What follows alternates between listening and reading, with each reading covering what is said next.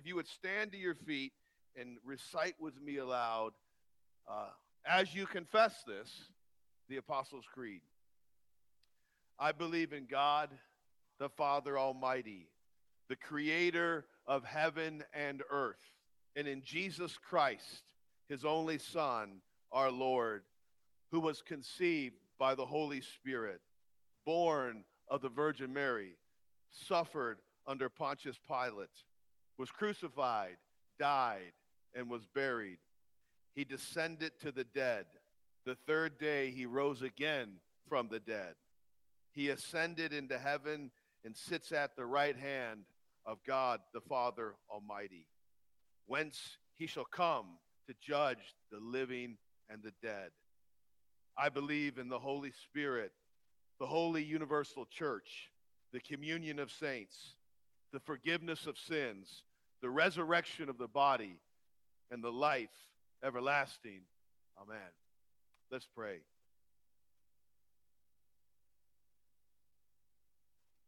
Lord, my prayer this morning is that your Son, Jesus Christ, would be exalted, massively exalted, super exalted, for your glory, through the power of the Holy Spirit. I pray that you would stir a love in our hearts for you so profound that in comparison, as Jesus himself put it, our love for our closest ones on earth would be, in comparison, hate. That we would love you that much. So Jesus, I'm praying that you would be exalted, that we might be drawn to you. I pray that we would not tap out, not drift out, but dial in. I'm reminded of what a privilege it is to gather. Reading an article this morning about yet another crackdown on believers in China and the risks they take that they might gather in some warehouse, in some basement, in some wooded lot, in some hidden place, so that they can raise their voices to you, so that they can pray to you, so that they can hear your word, even at the risk of death. So Lord, help us not to cheapen this time by just being like, whatever. But may Jesus Christ be exalted. And we ask this in his name. Amen. All right, grab a seat.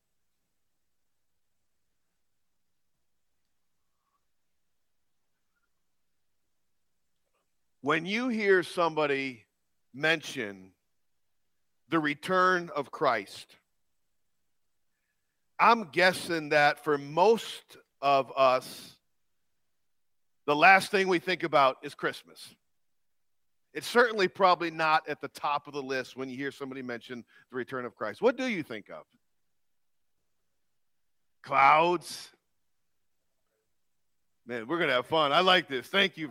See, and by the way, somebody asked me, what's it like preaching right now? I said, it's a privilege always to preach, but it's so sterile because we're all spread out and, and people are more quiet. So thank you. You can follow Arpa's lead. And you can talk with me a little bit this morning. So listen, you think of all kinds of things, but probably not Christmas. Maybe you think of cheesy, low-budget Christian end-time movies. Maybe you think of complex eschatological charts and fancy terms like amillennial and postmillennial and premillennial or some view of the rapture.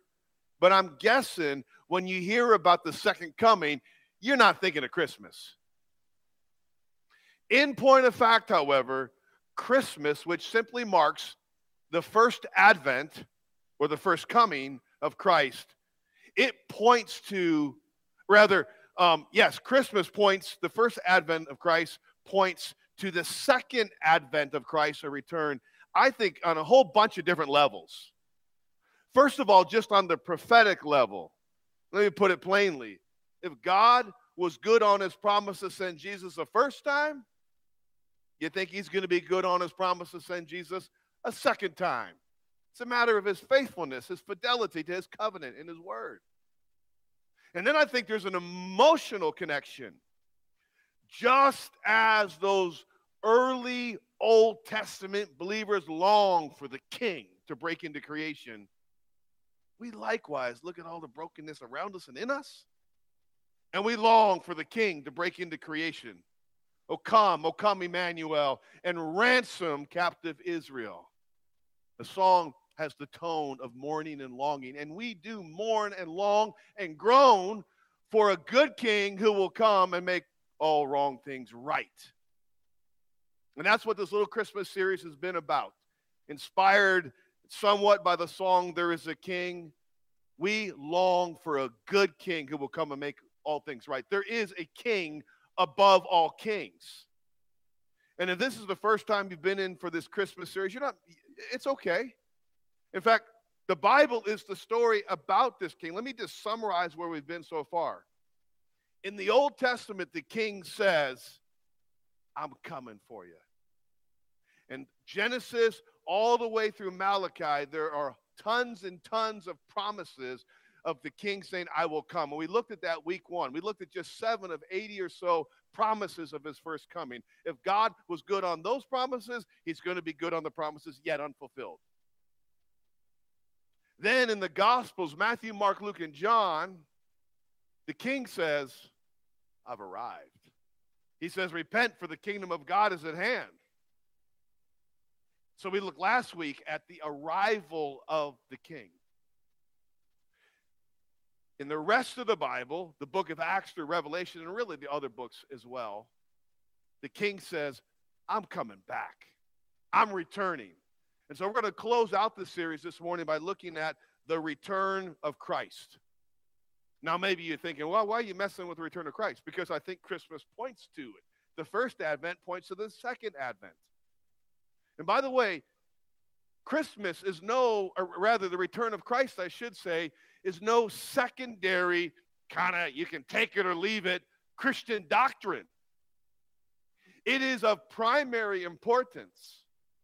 It is a prevailing theme of the New Testament. In fact, in the Old Testament, something like, I think 19 of the 37 books, if I'm not mistaken, 17 of the 39 books point to the second coming of Christ. They actually mention the second coming of Christ. And some 23 of the 27 books of the New Testament themselves point to, explicitly mention the return of Christ. Now, this blew me away when I studied this out. Did you know that the New Testament speaks of the second coming of Christ, the second advent of Christ, the return of Christ, 8 times more than it does the first coming of Christ? Blew me away. Over 300 references to the second coming of Christ. Now, yes, the New Testament amplifies and explains the first coming far more than it does the second coming. That's what Paul's epistles do. But in sheer point of reference, it refers to the second coming far more than the first coming. No wonder then the earliest Christians confessed that Jesus Christ is going to return, as we just recited the Apostles' Creed, to judge the living and the dead. And Jesus Christ himself is on record as saying some 21 times he is coming back. Remember John 14 where it says, I go to prepare a place for you, and if I go, I will come back again for you, that where I am, you may be also. This is no secondary theme. Now, last week we looked at the first coming. I want you to know, just by way of introduction, there are some marked differences between the way he came the first time and the way he's going to return. For instance, he came via a womb. What was he? 6 pounds, 4 ounces? 6 pounds, 9 ounces? Well, he came via a womb, right? But he's returning on a war horse. He's returning on a white horse in the full infinite gravitas or weight of the glory of the everlasting God. He came wrapped soon thereafter in swaddling clothes. But as Ty just read, he's returning in a robe drenched in blood. It's not his own blood, by the way, in this case. And he has a name written on him, King of Kings and Lord of Lords. He came in humility. A feeding trough they placed him in, right? Oh, but when he comes back, what he said in the Olivet Discourse in Matthew 24 and 25, he's coming back in irrefutable glory on the clouds of heaven with great power and glory, it says. He came as the Lamb of God. He's returning as the Lion of the tribe of Judah, Revelation 5 and 5. He came incognito for the most part. But baby, when he returns, whether in salvation or condemnation, every knee will bow and every tongue will confess that Jesus Christ is Lord to the glory of God the Father. He came and he was for the most part rejected. But when he comes back, every eye will see him and they will mourn for him. Revelation 1:7, mourn for what was done to him. He came, let's be clear on this. I'll summarize this. He came not to condemn the world, but what? That the world might be saved through him. But when he returns, he's coming to both judge people outside of Christ, outside of himself, and to finally and fully deliver all those who trusted and banked their soul on him.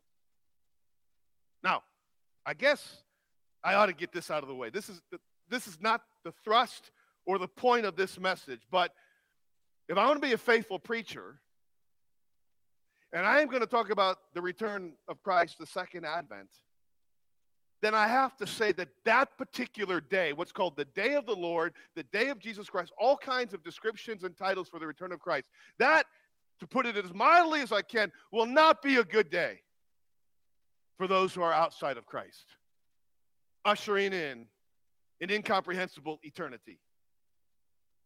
In fact, in Revelation chapter 6 and verse 16, the small and the great, doesn't matter what your earthly title was, what your earthly position was, whatever, the small and the great outside of Christ will cry out to the rocks and to the mountains, fall on us and hide us from him who sits on the throne and from the wrath of the Lamb. Jesus talked about a times coming when the sheep are going to be sorted out from the goats. But what are you anyway? Are you a sheep or are you a goat? He gives great clarity on what that's going to look like at the great white throne judgment in Revelation 20 when the books will be opened. Earthly trials, there's so much debate about what the actual facts of the case are. There's no debate here on how you lived and what you thought and what you did, because the omniscient God has a perfect record and there are going to be no bugs that are going to mess up his software. It'll be the fairest trial ever held and the most righteous judgment ever rendered. And then Jesus said, you'll be cast into outer darkness. And he gave some other descriptions there. This is tough stuff, right? This is rough stuff. But it's true stuff and it's real stuff. And I have to tell you that the second coming, the second advent, the return of Christ is not good news.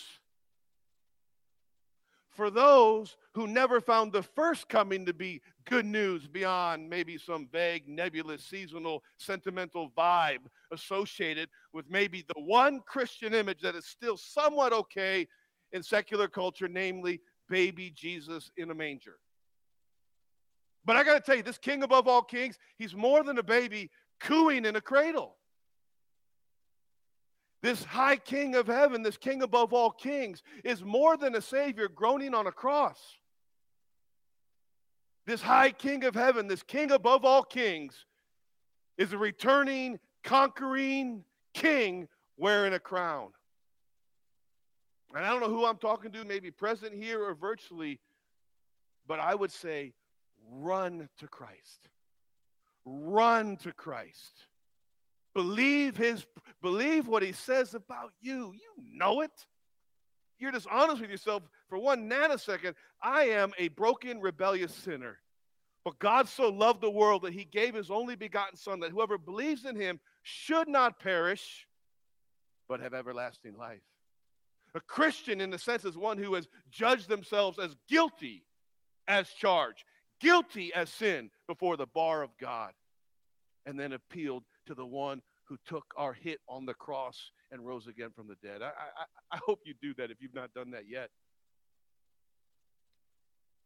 But for those of us who believe that Jesus took our sin to the cross and that he bore the wrath of God, the righteous wrath of God that we deserve, that he truly died and was truly buried and he truly rose again, who have turned to him in repentant faith.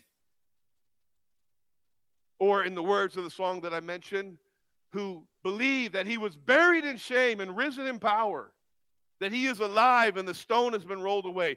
For people who have turned to this good king above all kings, I want to encourage you this morning with this truth. The return of Christ, the second advent of Christ, is not fearful news for you. It is some of the most freeing news you can ever embrace.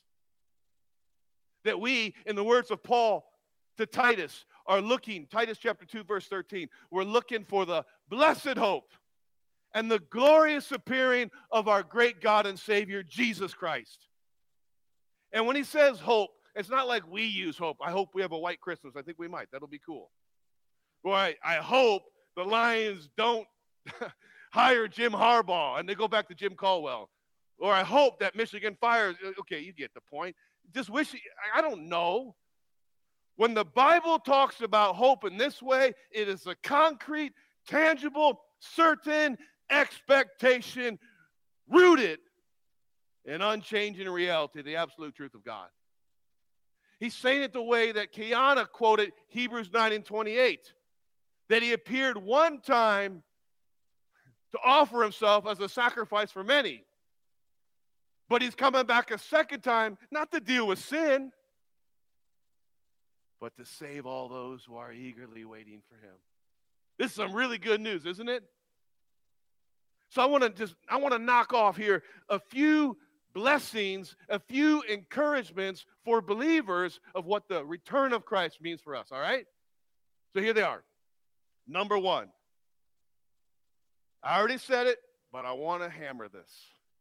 It will happen. It will happen.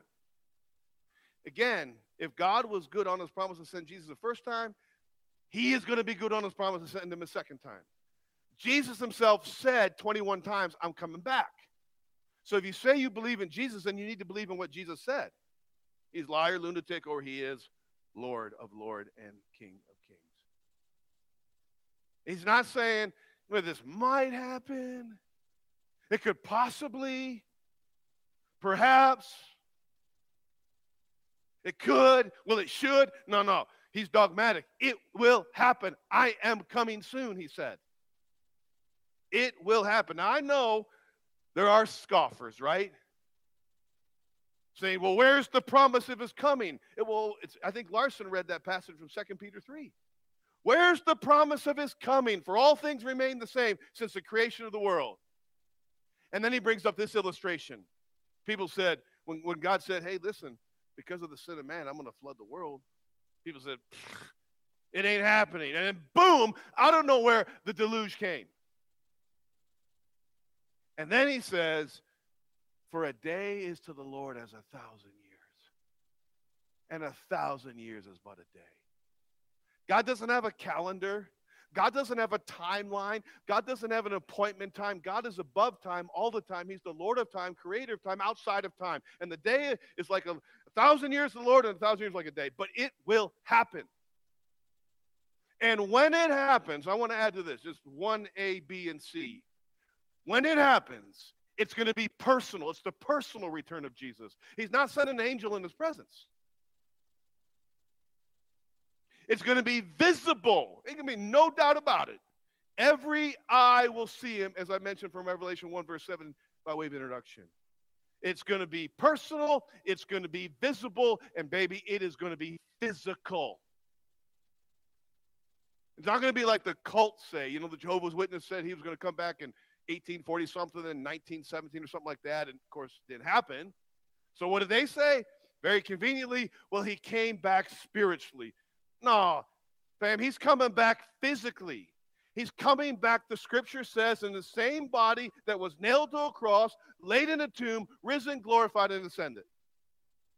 In Acts chapter 1, verse 11, when he goes back to heaven and the disciples' jaws quite naturally drop to the ground, angel says, get after it. What are you doing? This same Jesus who went, who will come back in like manner. It will happen, number one.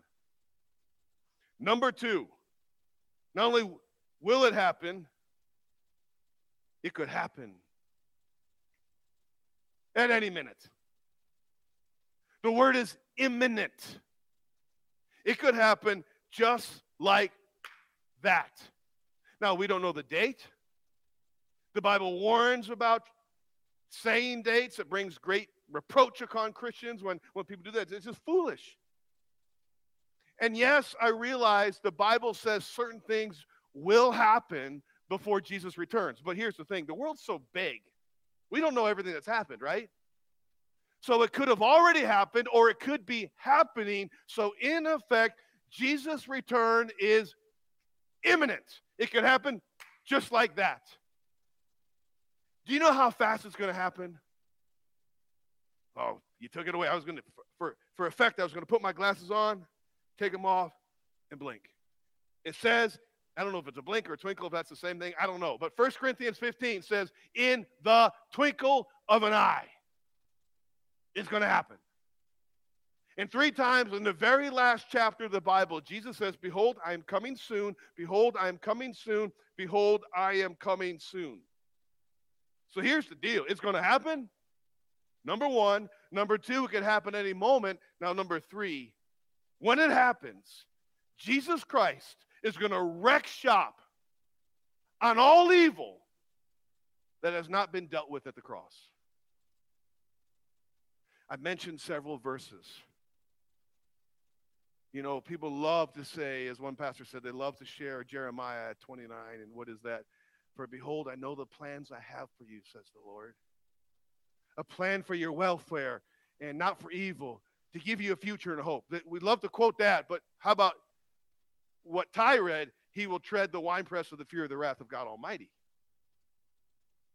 Again, I said this is not good news for those outside of Christ.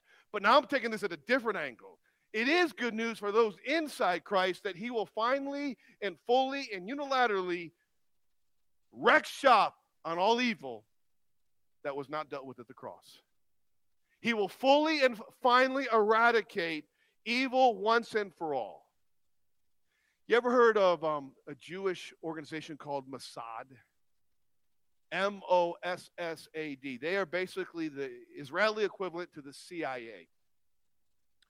When Israel became a state, they started Mossad. Mossad has a branch whose primary mission is to hunt down and bring to justice those hardcore Nazi war criminals, people like Dr. Joseph Mengele. And they did some horrific things. I won't even describe some of the things they did, let alone hurting Jewish people like cattle in the ovens. They hunt them down. And what they do is they try and spirit them out of the country so they can have a trial. Sometimes, like down in Brazil, they would kind of have to drug the person to somewhat get them on the plane. And other times, they would actually, if they couldn't get them out of the country and they designate that's the person, they would assassinate them. Now, you might say that's a little bit too much. But there might be something in you that says, well, they did get justice, huh? Or how about this? I hear many fathers, I just talked to another father last week, who said the first time he held his newborn, his firstborn, and mothers will say the same thing, they experience a love and a desire to protect that they've never, ever yet experienced. Parents, you know what I'm talking about, right? And this one gentleman said, I love this son so much that if anybody does something wrong to him, and you guys know the kind of wrongs that can be done to kids, God have mercy on the perpetrator, because I won't. Now, again, I think we can resonate with that a little bit, right? Right? Evil done to hurt people. But when we're talking about God, we're not talking about revenge like we know revenge, because in every example I gave, that can be very much tainted with sin, right? No, we're not talking about revenge with God when he wrecks shop. We're talking about righteousness ruling. He will eradicate all unrighteousness that harms his people and tarnishes his glory.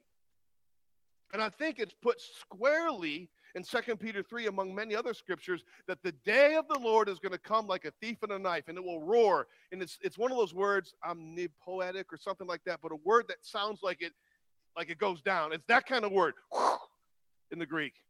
Heavens and earth are going to burn up. And then according to the promise, there will be a new heavens and a new earth wherein reigns righteousness. See, he's going to come back, and he's going to wreak shock on all evil that was not dealt with at the cross. Number 4, when that happens, we are going to experience radical shalom forever. Radical shalom. Remember those verses I quoted 2 weeks ago from Revelation? I think it's 19. After this, I heard a loud voice from the throne saying, behold, the dwelling place of God is with men, and he will dwell with them, and they will be his people, and God himself will be with them as their God. He will wipe away every tear from their eyes, and death shall be no more, neither mourning, nor crying, nor pain, for the former things have passed away. And then I heard him on the throne say, behold, I'm making all things new. And then he said, write this down, for these words are faithful and true. Do you remember those words? You see, when Jesus Christ returns, there's going to be no more funeral homes, no more hospitals, no more police departments, no more militaries, no more political parties, none. No need of them.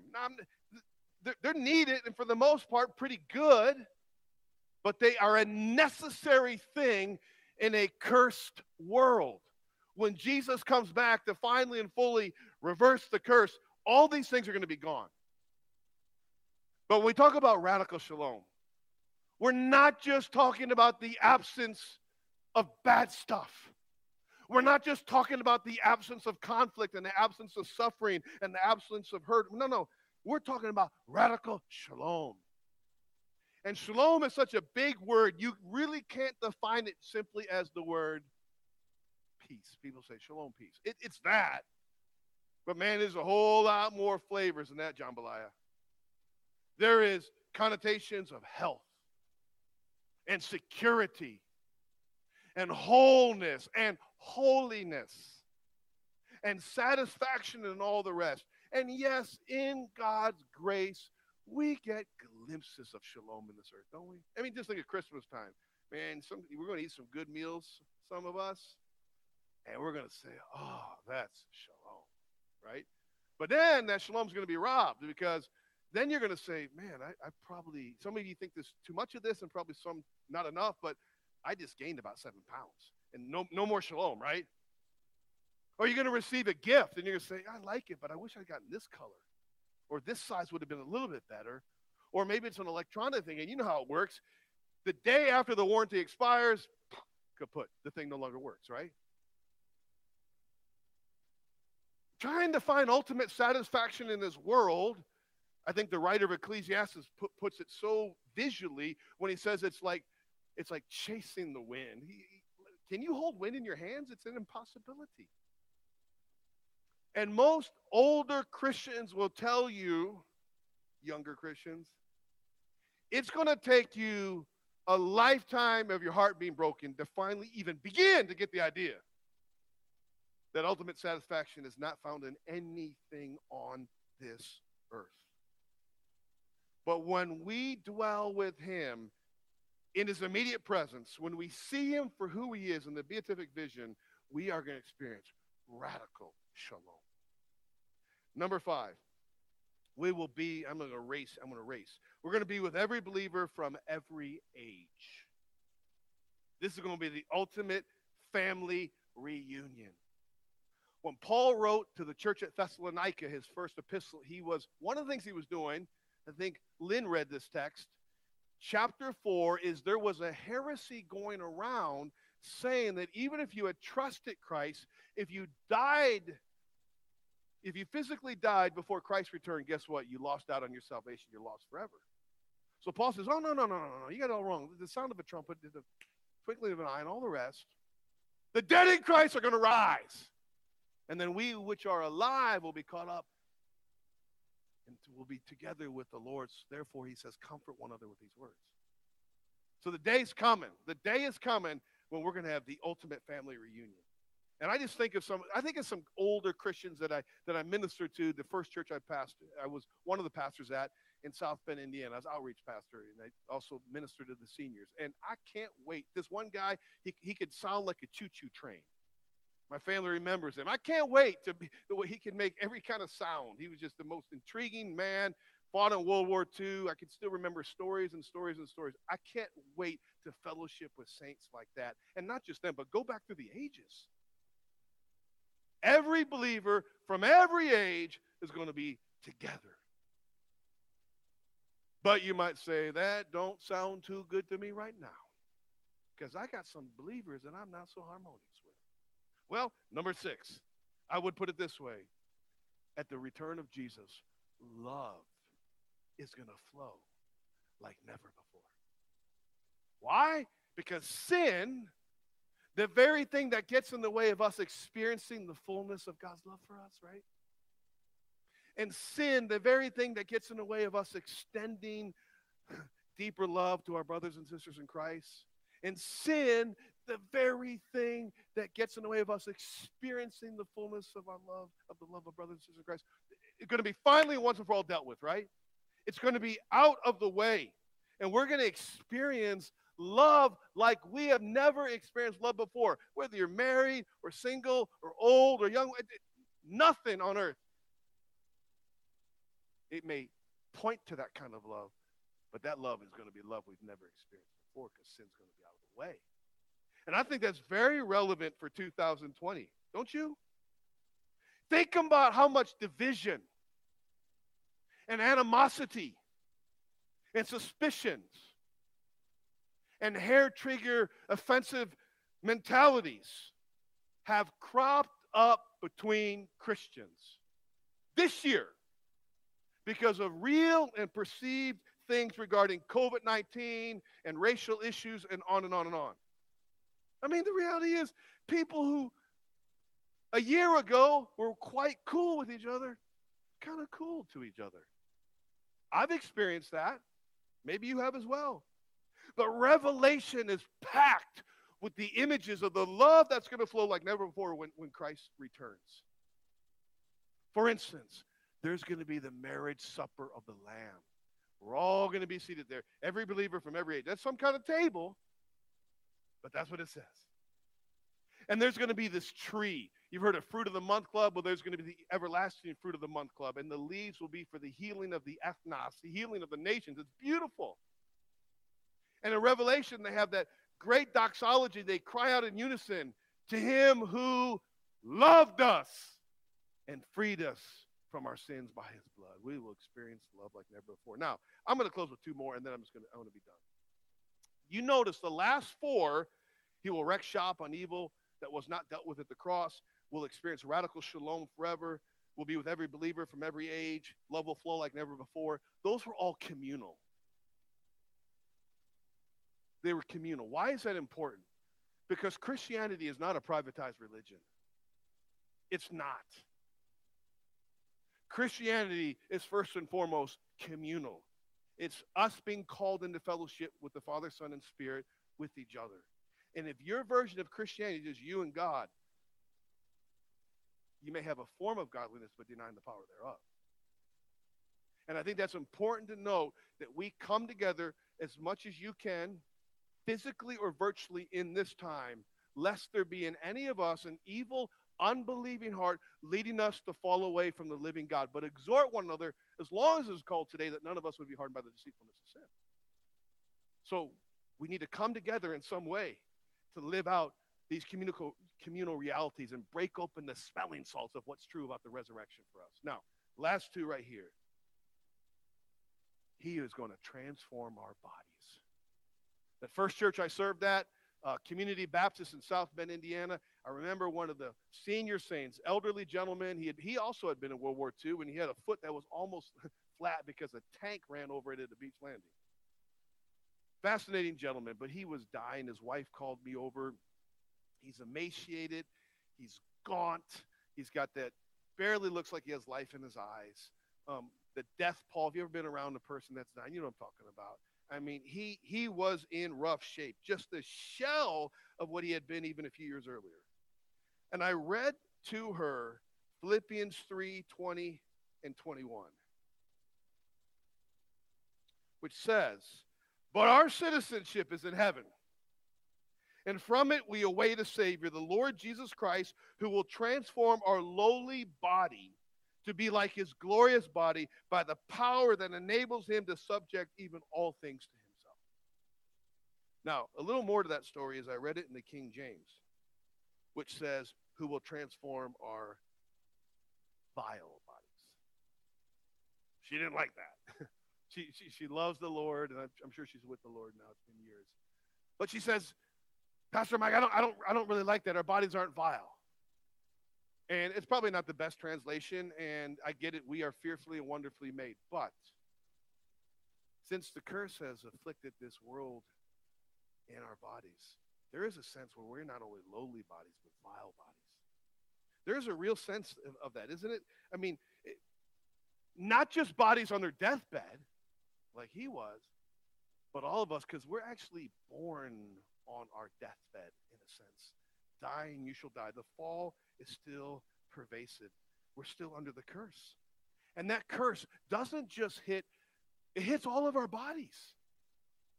It even hits our brains.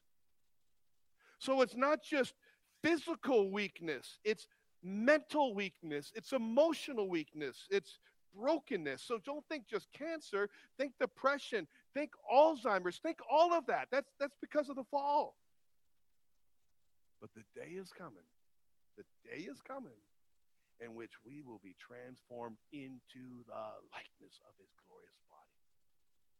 This ain't just, listen, this ain't just when you die, your body goes to the ground and your soul goes to be. And that's beautiful, to be absent from the bodies, to be present with the Lord. But this is even more.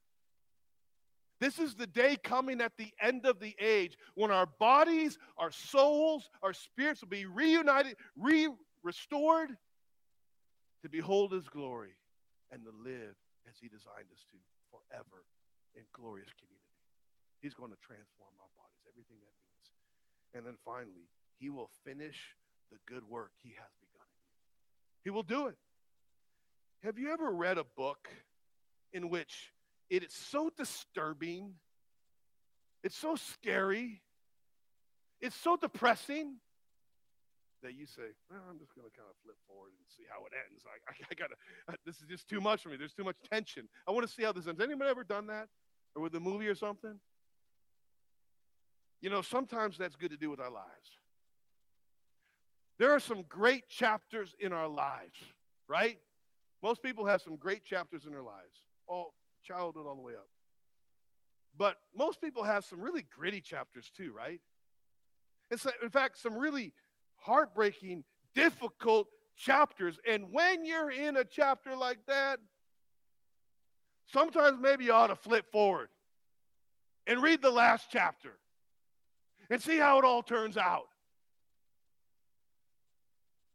And in a sense, that's what this message has been about. Don't forget the last chapter. And by the last chapter is an unending chapter, unlike all the other chapters. But this point gives one final jolt to that momentum. Philippians 1:6 says this: you can be confident of this very good thing, that he who has begun a good work in you will perform it, there's the word day, through the return of Jesus Christ. God will finish his good work in you, believer. Relish in that. Ravish in that. And flip forward early and often to all the places in the Bible we get to taste that future and final and everlasting chapter. And speaking of this book, and I close here, do you know how many verses are in the Bible? In the English Bible? There are 31,102 verses. Now, I want to read to you the very last two verses of this massive and mighty and marvelous book. It says this: He who testifies to these things says, surely I am coming soon. Amen. John says, come, Lord Jesus. And then he says, the grace of the Lord Jesus Christ be with you all. In light of all that we have looked at, how can we not join that prayer going up and say, come quickly, Jesus. Amen. Come quickly. And in the meanwhile, we close with that benediction. The grace of the Lord be with you all. I pray that God, believer, has encouraged you with the reality. Christmas points to the return of Christ, which is incredible news for those who embraced all that he did in his first coming. Father, I pray that you would use this message in our hearts. Lord, as I talked to in the introduction to non-Christians, Lord, would they turn to Christ while they have breath in their lungs, Lord? Because you can look the part, but yet be outside, and there's going to be sheep and goats separated.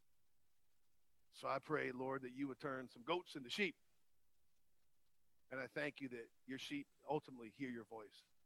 They know you and they follow you. And I pray that that following would start today. And if someone's fallen off the track, the following would start again. And I pray for believers here who are in some hard chapters. And life's going to throw us a lot of hard chapters. That in those times, instead of wilding out, we would go to the Word and go to the last final chapter and find strength to persevere, to find joy in suffering, hope in despair, health in sickness, and all the rest, that we might experience, it won't be perfect, but more and more of the radical shalom that will be ours forever. Fix our gaze upon you, Jesus, right now. I prayed before that you would be exalted. I pray, as I prayed before I preached, this is not the end of worship. This is the continuation. This is a chance to respond, Lord. That we would seize this opportunity to fix our attention on you, knowing that people do this all over the world at great cost, at great risk. To look to you and to worship you however you lead us to. In these moments, I ask in the mighty name of the King that is above all kings, Jesus Christ. Amen.